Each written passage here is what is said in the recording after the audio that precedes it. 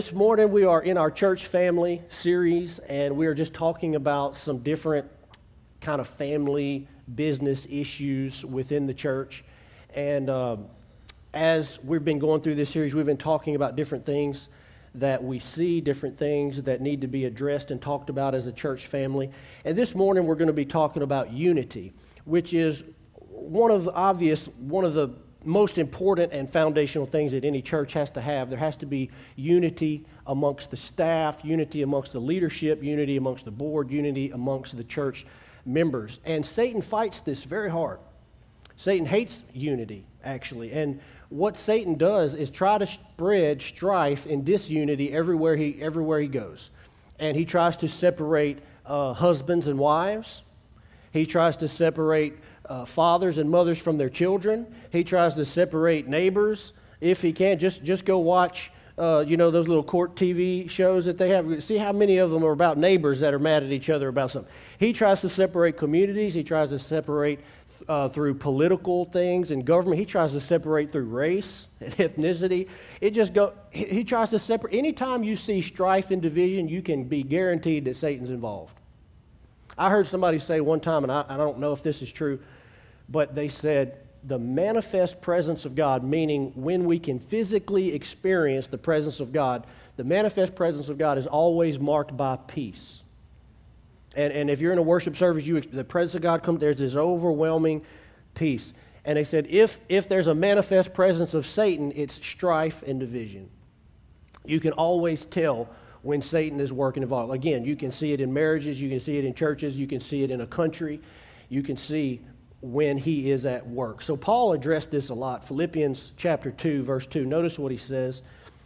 He's writing to the Philippian church, and he tells them, he says, complete my joy by being of the same mind. Everybody say same mind.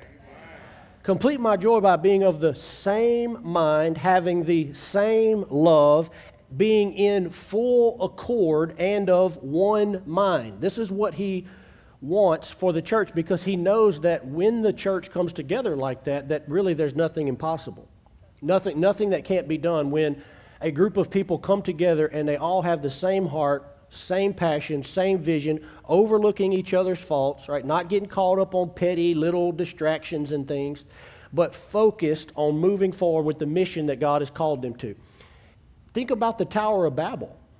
Even God noticed that when mankind came together to build the Tower of Babel, he said there's so much unity through the common language and all of that. He said that they would be able to do anything. Nothing would be impossible to them. Jesus prayed, one of the prayers that he prayed right before he left this earth was that his disciples would be one as he and the Father are one, that we would experience that level of unity. And if you've been a part of churches for very long, you know that this can be a challenge. Some of us may have, as a matter of fact, we may have been a part of churches in the past that there was a lot of strife and a lot of division. And I'm sad to say that actually a lot of churches sometimes are kind of known for that. They can be known for the backbiting from the board to the pastor to the elder to the staff and sister so-and-so who's over this and brother so-and-so who's over that. And then there's the bickering and the talking and the backbiting and the gossip. How do you know that's not supposed to be happening in the Church of Jesus Christ? Amen. That's not supposed to be like that. And so we have to fight hard because we have a mission that God has given us. We've got to fight hard to overlook a lot of things so that we can be in one mind, one love, full accord, as Paul said. He says it again earlier in the book, Philippians chapter 1, 27. He says, let your manner of life be worthy of the gospel of Christ, so that whether I come and see you or am absent, I may hear of you that you are standing firm in one spirit with one mind, striving side by side for the faith of the gospel. Praise God. Psalm chapter 133, I want to read that too. I love this verse. Psalms 133 verse 1 says, behold how good and pleasant it is when brothers dwell in unity. It is like the precious oil on the head running down on the beard of Aaron, running down on the collar of his robes. It is like the dew of Hermon which falls on the mountains of Zion. And look at this, for there, where? At the place of unity. at the point of unity. For there the Lord has commanded the blessing forevermore. Amen. Now, this reference is, of course, to the Old Testament when they would anoint the high priest with the anointing oil. And the anointing oil was symbolic of the presence and blessing of God. Anything that was anointed with oil, whether it was a person or whether it was a utensil that was to be used in the sacrifices and things like that, it was saying this is sacred, this is holy, this is set apart, it is not common. The blessing of God is on this. And that's why he uses this example. He says, anytime brothers come together in unity, the anointing and the blessing of God comes on that relationship. It comes on that union. And this is why several years ago, Pastor Cedric and I from Global Impact, we came together as churches, totally different churches, totally different backgrounds, totally different ways of doing church. But we partnered together to do Ron's House. You guys remember that. And this is what can happen when churches and Christians can work together. When churches and Christians can work together, you multiply power, influence, numbers, money. You multiply, and apparently from this scripture, you multiply the blessing and anointing of God. Because he said it's at that point of unity, look at what it says, that he commands the blessing. And it's something that has to be fought for. It's something that has to be valued. It's something that you should, as an individual, go, I'm not going to disrupt that under any circumstances because I understand the value of it and I understand how important it is. So, like I said, in churches, it can get out of control. Some churches, if strife isn't dealt with, division it can just grow and grow and grow until before long, the church can be completely focused on issues that don't even matter, that don't affect the kingdom, but we're arguing over. This is not at One Life, trust me, this is not how we do things. And there's reasons for that. There's reasons why we don't get caught up in all that. But there are churches that can be like that where we're arguing over the paint color and the rug and who's going to sit where and who's teaching this Sunday school class. Guess what? We don't do any of that at One Life. We don't argue over stuff like that. Right? There's a vision, there's a purpose that drives everything. And how many of you can just say, we don't have time for that? Right? That kind of stuff, the decisions get made and we move forward. And we don't get focused on that because those type of stuff are petty, they're small, and that's not what matters. What matters is the mission that this church is called to and the people that we are called to reach. So we don't get caught up in that. Now, for you as an individual, it's extremely important for you to guard your heart. And I'm going to tell you why. I'm going to show you a few things from Scripture because no matter how good of a person you are and how good of a Christian you are, Satan is going to attack you in this area. And if it's not with your church, again, it's going to be with your spouse. It's going to be with your kids. It's going to be people that God has brought you into relationship with, that you're supposed to be in relationship with. He's going to bring division in those relationships. I'll just tell you, and Pastor Cedric and I have talked about this. Pastor Cedric and I have been serving together probably going on, about 6 years now. And don't think for one second there hasn't been challenges or opportunities for either of us to be bothered or offended as we don't see eye to eye on everything. Of course, that's going to happen. But you have to almost expect it and realize that when God has brought something together, Satan's going to try to separate it.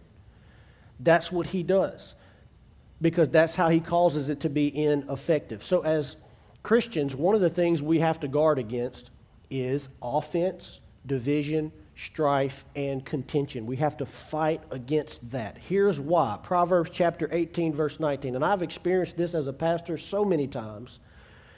A brother offended is harder to win than a strong city. And contentions are like the bars of a castle. And I have experienced this so many times that once a person gets offended, when they let offense in their heart, when they let dishonor, disrespect in their heart towards another person, towards a church, towards, in a marriage, once you let that offense and disrespect and dishonor in your heart, look at what it says. A brother offended is harder to win than a strong city. In other words, a city that's been surrounded by fortified walls with armies and towers and chariots and all of that, he says that person is harder to win than a strong city. In other words, once you allow it in, it's hard to get out. It's very hard to get out. It can be done. But I'm going to tell you my experience as a pastor. we've been going 13 years, and it's a regular part of church life that someone is not happy about something. All right, that's just a normal part of church life. Someone, because the more people you get, the more likelihood that somebody doesn't like something or they got their feelings hurt, and then you add kids to the mix, and you add youth to the mix, and you add all kinds of stuff, and you add volunteers to the mix who may have said something or done something not just right. There's just going to be plenty of opportunity for people to get upset and not be happy about something. And here's what I have found. I have found that once, this scripture is so true, once a person allows offense in their heart, it's almost guaranteed that they're going to be gone. Aside from whether or not this is actually where God's called them, aside from whether or not actually this is where God wants them to be or not, many times through that offense they will separate themselves. Some of you in this room have walked with me through that, and I can probably count on one hand the number of people that were truly offended about something, fought through it, worked through it, and then stayed in the church where God had them planted. It's a very small number. It's a very small number. It just doesn't happen very often. And when it does, I'm so grateful and I'm so thankful. And I go, praise God that somebody saw the value and the big picture. Praise God that somebody saw the value of what was happening in their life and what God was doing in their family, what God was doing in their kids, that they could go, you know what, we're going to overlook that for the bigger picture. Praise God for that. But it's rare.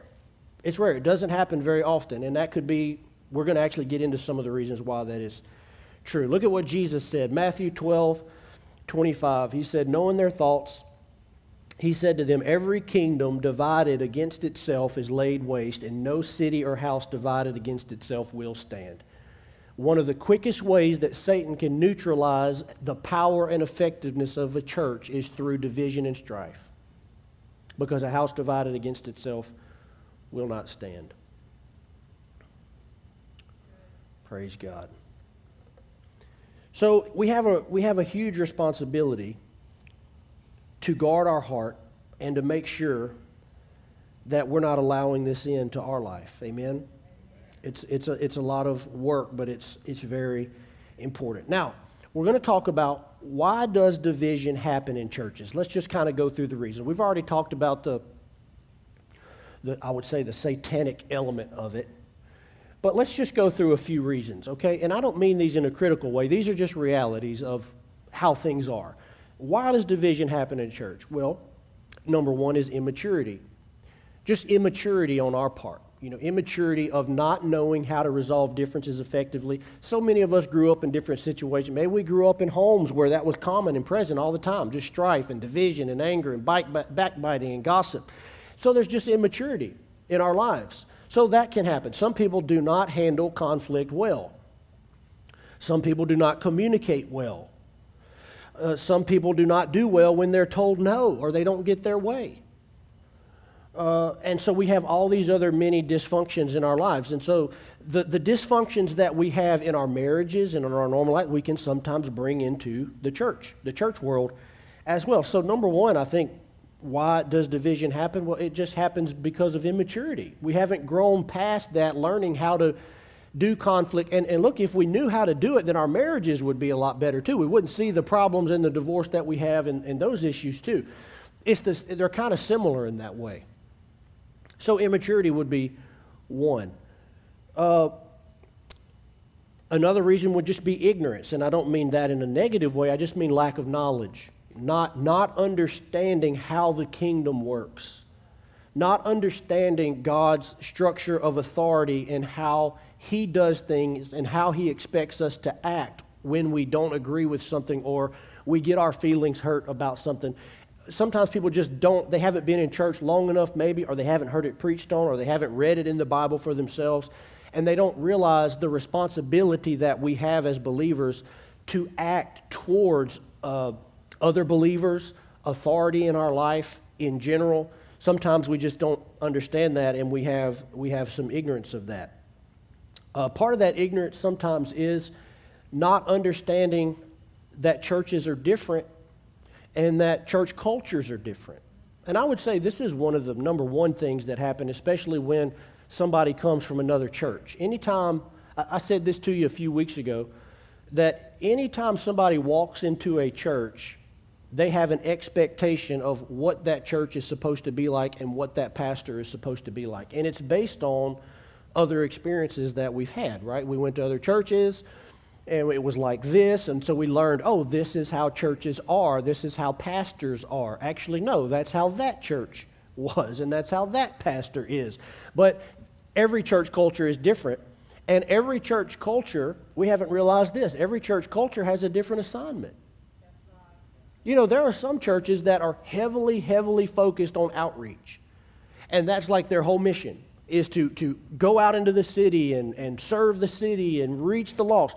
There are other churches that are very, very heavy on discipleship and training and building leaders, and that's the focus and the mission that God's given them. Every church will have elements of that, of both, but there are going to be churches that are every church culture and calling and mission is unique. There are no two churches that are exactly the same. And this brings me to my next point, which is, before you can offer a critique on anything, not just churches, just anything in life, you first have to know its purpose. You can't critique anything until you know its purpose. The other day, I came up here to the church, and while I was driving, it was after hours, there was hardly anybody up here, and I was coming to the church, and I had something on my vehicle that was rattling, that was coming off, and all I needed was a simple pair of pliers. And usually I carry around a pair of pliers in my backpack, but I didn't have it with me. And then the building was locked, and I'm like, okay, all I need is just a simple pair of pliers to grab this piece and pull it off. And I couldn't find what I needed. Men, you ever been in that situation where you just needed the perfect tool for and you could do it in about 3 seconds, but instead you don't have the right tool, and you gotta kind of make something else work that really wasn't intended for that job? Well, that's what I had to do. I found something out there that was like, it resembled a pair of pliers, but it was not a pair of pliers at all. The teeth on it were completely different, and it couldn't do what I needed it to do. Plus, it didn't open wide enough. And I'm just getting so aggravated at this tool. I'm like, this is the worst piece of junk. Why did they ever invent this tool? Well, guess what? I wasn't using it for its purpose. It has a specific purpose. That tool was designed and created for a specific job and a specific purpose. And I don't know what it was, but if I found out what it was, it would probably function extremely well within that purpose.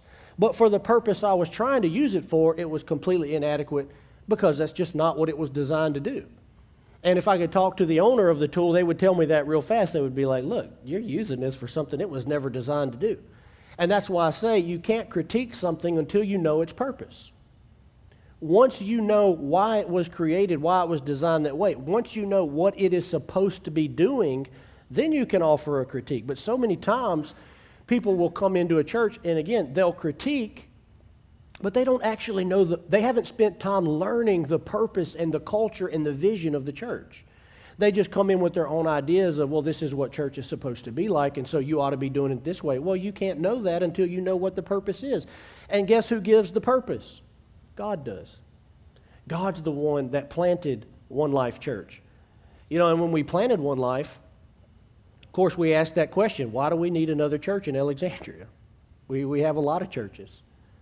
So if there's a lot of churches, the goal and the idea from the Lord is not replicate and be like every other church. The goal is to find out, where is our uniqueness? Where is our... How do we serve this city and serve this community the way that God has uniquely designed us to do? We're not trying to be like other churches. We're not trying to be like a church you may have come from. We're trying to hear from God and find out, God, what are you wanting? How are you wanting us to operate? How are you wanting us to do things? Amen? Okay, another reason why division can happen in a church is just simply the flesh. Right? When we know the fruits of the flesh, fruits of the Spirit, love, joy, peace, nothing about strife, nothing about division. When we're walking in the Spirit, being led by the Spirit, no. Anytime we get into the flesh, yeah, there's going to be strife, division. Why? Because those are fruits of the flesh. The Bible talks about that. In the same chapter, it talks about the fruits of the Spirit, talks about the fruits of the flesh. But I'm not going to read that to you. I want to read James chapter 3:16. And James said it this way. He said, for where jealousy and selfish ambition exist. There will be disorder and every vile practice. But the wisdom from above is first pure, peaceable, gentle, open to reason, full of mercy and good fruits, impartial and sincere. You see, those things are on the opposite end of the spectrum. They're what happens when you're yielding to the Spirit. But anytime we yield to the flesh, the result of that in the fruits are going to be very, very ugly. You ever kind of lost your temper? Did something, said something, and immediately you just got yourself right back in line because you could tell, man, I just yielded to the flesh and now I'm getting right back in line here. Well, some people, they don't get back in line. They just keep going in that. And they may go for weeks and months in that. But no, we're called to yield and live by the Spirit. Another reason why division can happen in churches is because of pride. We let pride come in our heart, and here's why I say that, because anytime you criticize someone or something else, you elevate yourself. Think about that for just a minute. Anytime you criticize, you're elevating yourself to a point, because you're elevating yourself to a seat of judgment and criticism. When you are below something, when you're humble and you realize that's not my place, I'm not, we've all been in those positions too, where you go, oh, that's not my place. Oh, I don't have enough information to know that. That's a place of humility. Whenever you are walking in pride, you elevate yourself to a position of judge. Now, we could spend a whole sermon on this because the Bible talks about judging, not judging. Judge not, lest you be judged. When you criticize, you elevate yourself to the position of judge, where I'm looking at this situation and here's my determination. This is wrong. You are wrong. You shouldn't be doing this. So anytime you criticize, you elevate yourself. And that is where I say pride comes in and can be the source and cause of division. So many sources of contention would be resolved if we would just humble ourselves and walk in humility and go, well, I don't know why they said that or why that happened, but I'm going to do what love does. I'm going to believe the best. I'm going to do what the Scripture tells me. I'm going to pray for them. The Bible even tells us to pray for our enemies, much less our brothers in Christ in our churches. I'm going to pray. I'm going to humble myself. But what I'm not going to do is I'm not going to criticize, because maybe I don't need to elevate myself to that position to do that, because that might not be my role. That might not be my job. That might not be my place. And I might not have enough information to do that. I know I've been guilty of that, where I'm making a judgment on something and then later more information comes and I go, well, gosh, if I'd known that, I wouldn't have said this. Or if I'd known that, I wouldn't have said this. Guess what? You hardly ever have enough information. There's almost always more information that can be brought to light that would cause you to change your judgment if you had the rest of the story and the rest of the piece of the puzzle. And so mature people learn that, and so they withhold judgment. Right? As you grow, you get wise and you mature, you learn, somebody asks you, what do you think about this? And you go, I'm not sure. I don't really know why they did that or why they said that. I don't have enough information to say definitively this was right or wrong or they shouldn't have done that. How many times have you made a judgment and then you went and talked to the person and they gave you their side of the story and you go, well, that completely changes everything because more information came. The Bible actually tells us that in the book of Proverbs. It says everybody seems right when you hear them first. Everybody seems right until you've heard the other side of the story. So there's usually always more information. And again, humility acknowledges that and goes, I'm going to withhold judgment or criticism until I have all the information. And here's something people don't think about very often.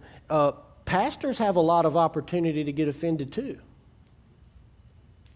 Everybody doesn't think about that. But, I'm going to tell you, as a pastor, and I've worked at several churches before here and been in the ministry for almost 20 years.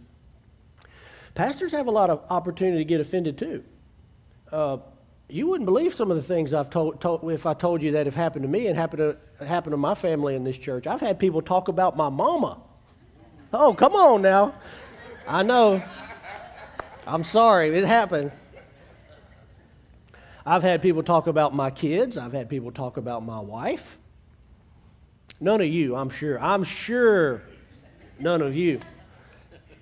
But yes, it happens. I've had people that I've poured into years of my life turn and walk away like I never did a single thing for them.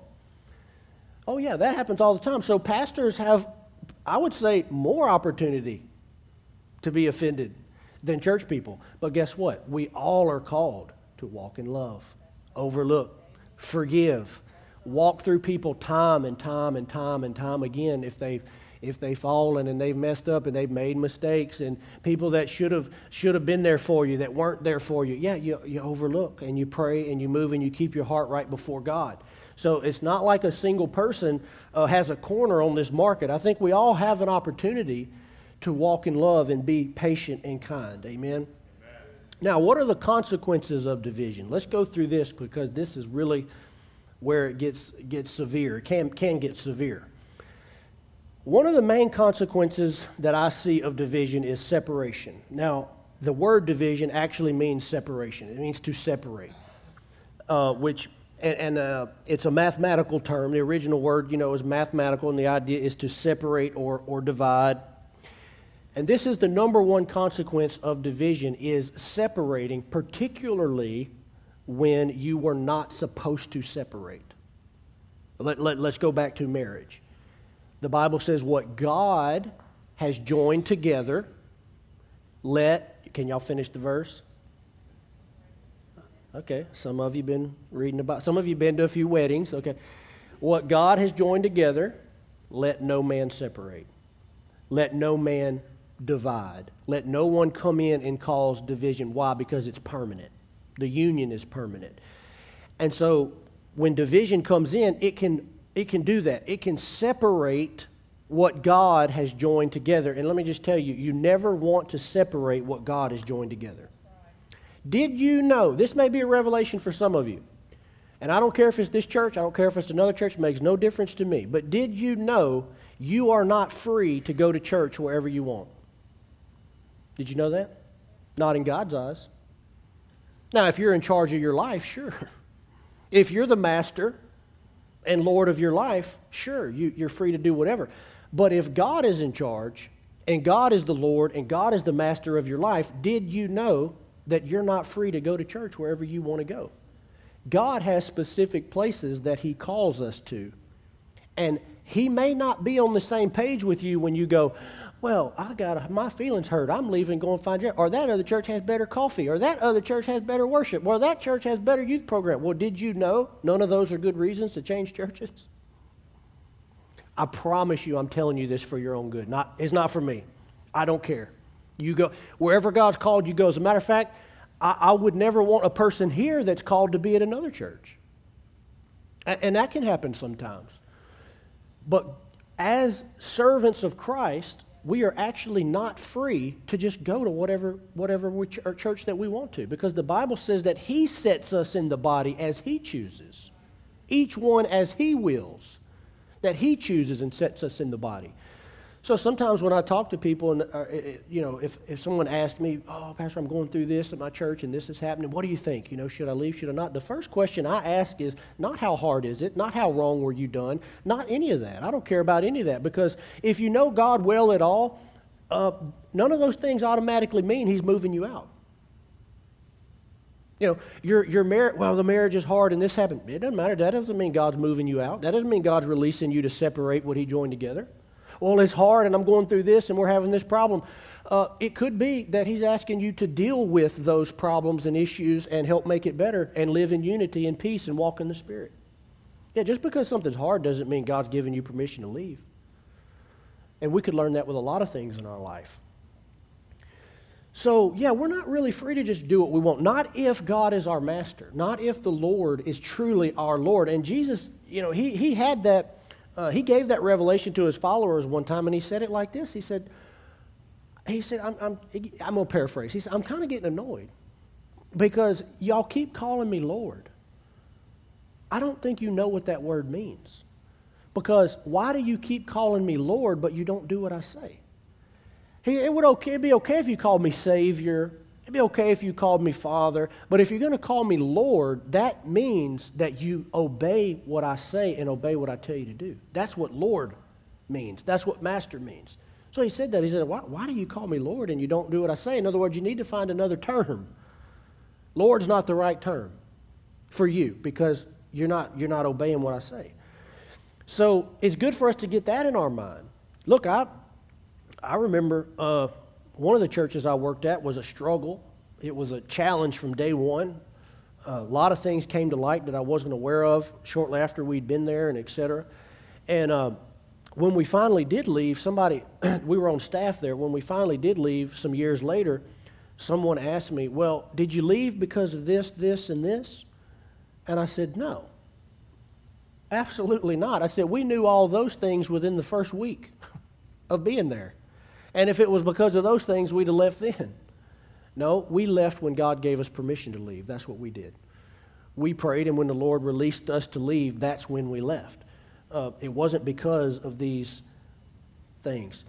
Look at what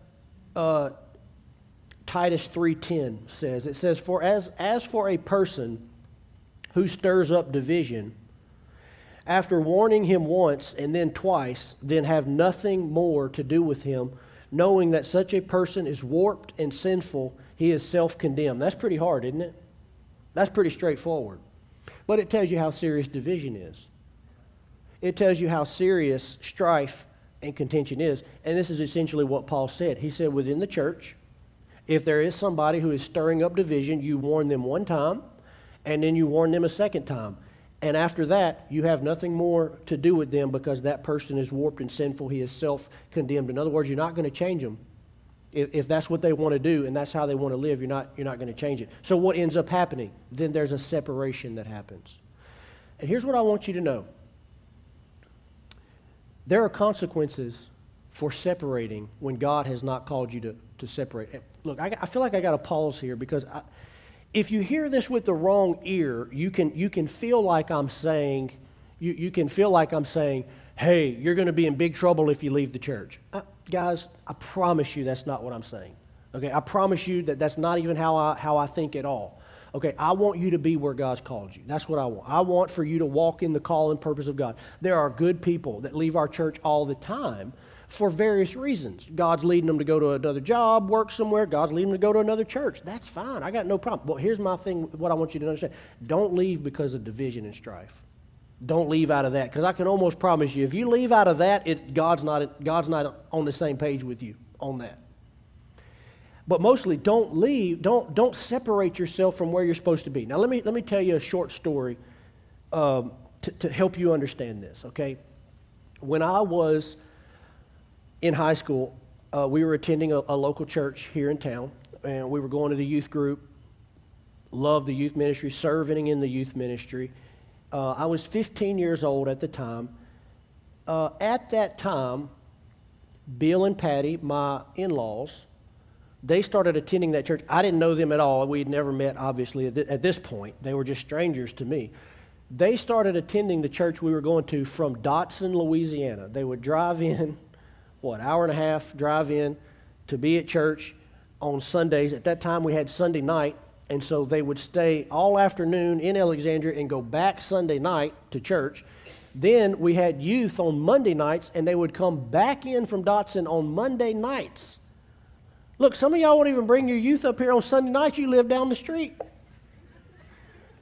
They would drive back from Dotson on Monday nights to bring their two girls, to the youth group. Guess what? I married one of them. I met Jennifer at youth group. Why? Let's not get super spiritual about it. Why? Because somebody understood the value of what we're talking about this morning. And there are things and plans and purposes and steps of God's will in your life that if you just uproot yourself and you go, oh, I'm mad, I ain't doing that. Or what if it wasn't even over division? What if they just said, that's too far of a drive, I ain't doing that. I'm not bringing y'all in on Monday nights to go to youth. That's too far of a drive. What if they said that? Well, it would have changed the whole course of our lives. I was telling my son this story the other day. I said, what's the moral of the story? He said, I would have never been born. I said, pretty big consequences, right? Pretty big. Listen, you're not free to just do what you want to do. You know why? Because you're not God and you can't see the future. You don't know all the steps down the road. You don't know all the things that God's doing in your kids' lives and connected here. I'm shocked. I'm sad to say it. But I've watched in horror as people uproot their whole families from a church that they're planted in, that they love, that their kids are getting ministered to, over something that I would say is just simple and nothing. Listen, we cannot have that level of pettiness and immaturity in our lives, because we have to see the bigger picture of things and realize God has a process here, and I'm not free to just uproot and do, because there could be serious consequences. And guess what? You as a parent, okay, if you do that, if you choose to go down that path and it ends up affecting your children's lives and who they were supposed to marry and all the things that can be in place, you're going to be the one to answer before God for that. And well, I don't like to think about that. Well, that's reality. We are responsible for the choices that we make and the way that we live, and we will give an account to God with what we did with our lives. And if we let something simple like offense or division or strife drive us out of the will of God when we should have been in the will of God, yeah, we will give an account and we will answer for that. So I would say that's the number one, concern about division, is that it separates people it separates people that should have never been separated. Whether that be marriages, whether that be church, whether it be our children, it can separate them from what God is doing in their life. Number 2 is that division and strife and gossip can cause other people to stumble. People that maybe were doing just fine until you got in their ear, or until a divisive person got in their ear.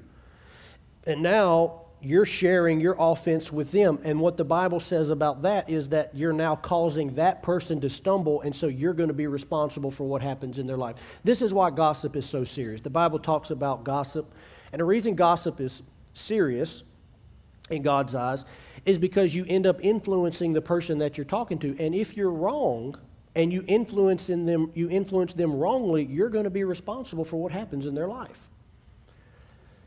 And Jesus said this, Luke 17:1. He said to the disciples, temptations to sin are sure to come, but woe to the one through whom they come. It would be better for him if a millstone were hung around his neck and he were cast into the sea than that he should cause one of these little ones to sin. At that point, he was talking about children, but the same applies to anyone. He says, temptations to sin are sure to come, but woe to the one through whom they come. Yeah, sure, people are going to walk away. People are going to be divided. People are going to gossip. People are going to be separated through division. He says, but woe to the one who is the driving force of that. He said, if that's you, it would be better for there to have been a millstone hung around your neck and cast into the sea. Jesus said that. So it's extremely important. Sometimes you come across things, you hear things, you get certain knowledge about certain things. That doesn't mean you should go share it with every person you know. Why? Because we have a responsibility to those people, and we have a responsibility to not stir up strife and contention and those sorts of things. Okay, number 4, what happens? Consequences of division. Well, number 4, it affects the blessing of God on our life, because you cannot sow strife and division and then reap blessing. All right, this goes back to Psalm 133, where he was talking about where the Lord commands the blessing. If the Lord commands the blessing at the point of unity, then how does he respond at the point of strife and division? Well, it would make sense that he removes the blessing. If he puts the blessing on unity, what does he do with strife and division? That blessing is removed. There is no blessing on those relationships and on that person. Look at what is said in Proverbs chapter 6, verse 16. It says, there are 6 things that the Lord hates, 7 things that are an abomination to him.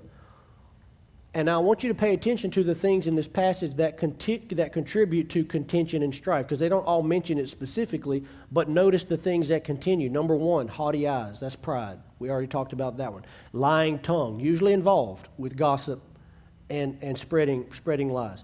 Hands that shed innocent blood, a heart that devises wicked plans, feet that make haste to run to evil, a false witness who breathes out lies, and the last one who sows discord or division among brothers. It's listed in the 7 things that God says, this is an abomination to me, is someone who sows discord and division. Have you ever met a type of person that for some reason they just seem to thrive on division and strife?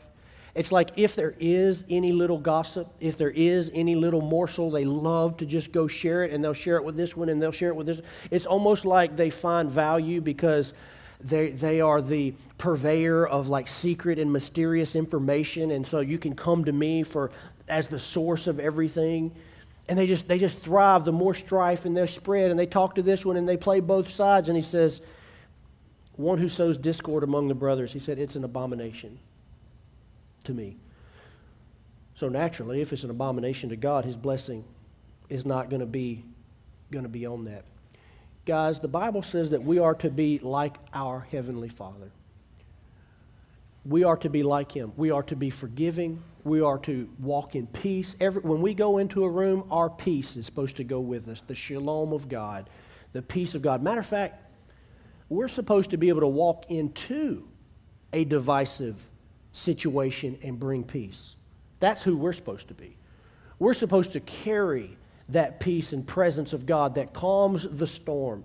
The Bible said, Jesus said, blessed are the peacemakers. In other words, where there is no peace, you go in and make peace. That's what a peacemaker is. You go into a situation where there was no peace, and through wisdom and the leading of the Spirit and the fruit of the Spirit, you walk in and you bring peace to that situation. That's what a true child of God does. But any of us can get off in that, and we can yield to the flesh, and we can get off, and we can make mistakes in that area. But what you have to decide is it's not going to come through me. Okay, and a lot of times, there are times where what you're seeing or what you're upset about is correct. But did you know that you can be 100% right and 100% wrong at the same time? You can be 100% right in what you're seeing, but 100% wrong in how you handle it.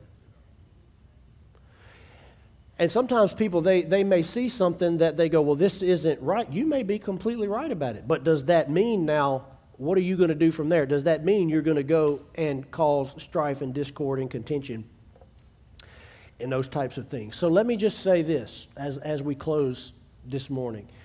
For all of these reasons, we, from the very beginning of planting this church, because I've seen this in churches my whole life, from the very beginning of planting One Life Church, we decided that we would be a church that does not allow division and strife. We don't allow it. If we see it, if we hear it, we deal with it quickly. We go talk to the people involved. We have conversations. We have meetings, and it either gets resolved, it gets stamped out, people repent, apologize, make it right, or else they move on. Because we do exactly what Paul said. We're going to warn twice, we're going to warn once, we're going to warn twice, and then after that, we're moving on. But we don't allow strife and contention in this church. And that's one of the reasons why our church doesn't operate like a lot of churches that maybe you've been a part of. You know, if we have people come here all the time, they're like, man, this church is so peaceful. The church I came from, they were fighting all the time. There were people talking. Yeah, we don't do that. If there's any of that, we address it immediately. We deal with it immediately because of all of these things that we were just talking about. It's one of the ways that we have to shepherd and protect the body is to protect it from strife and division. Whatever is valuable has to be protected. And I'm going to tell you, for 13 years, we have worked really hard as a church to create an environment of peace and a strife-free environment. And everyone in this room has a part to play in that. You know why? Because gossip and division can't spread when it hits a brick wall. If every time someone tries to spread that stuff, if it hits a brick wall and you go, nah, it ain't coming through me, it ain't coming past me, then it stops it dead in its tracks. The only way that it thrives is when it finds a breeding ground, and it finds the right soil. Then it can now multiply and grow and develop. So we all have a responsibility to say, not only is it not going to come out of me, but it's not going to pass through me either. When that stuff gets spread and talking, you got to be able to identify it and go, I don't want to know about that. I don't want to be part of that. No, I'm not. We're not doing that. I don't want to be any part of that, because my goal is to love, forgive, spread peace, not strife and division. Amen. Praise God. Let's stand on our feet this morning.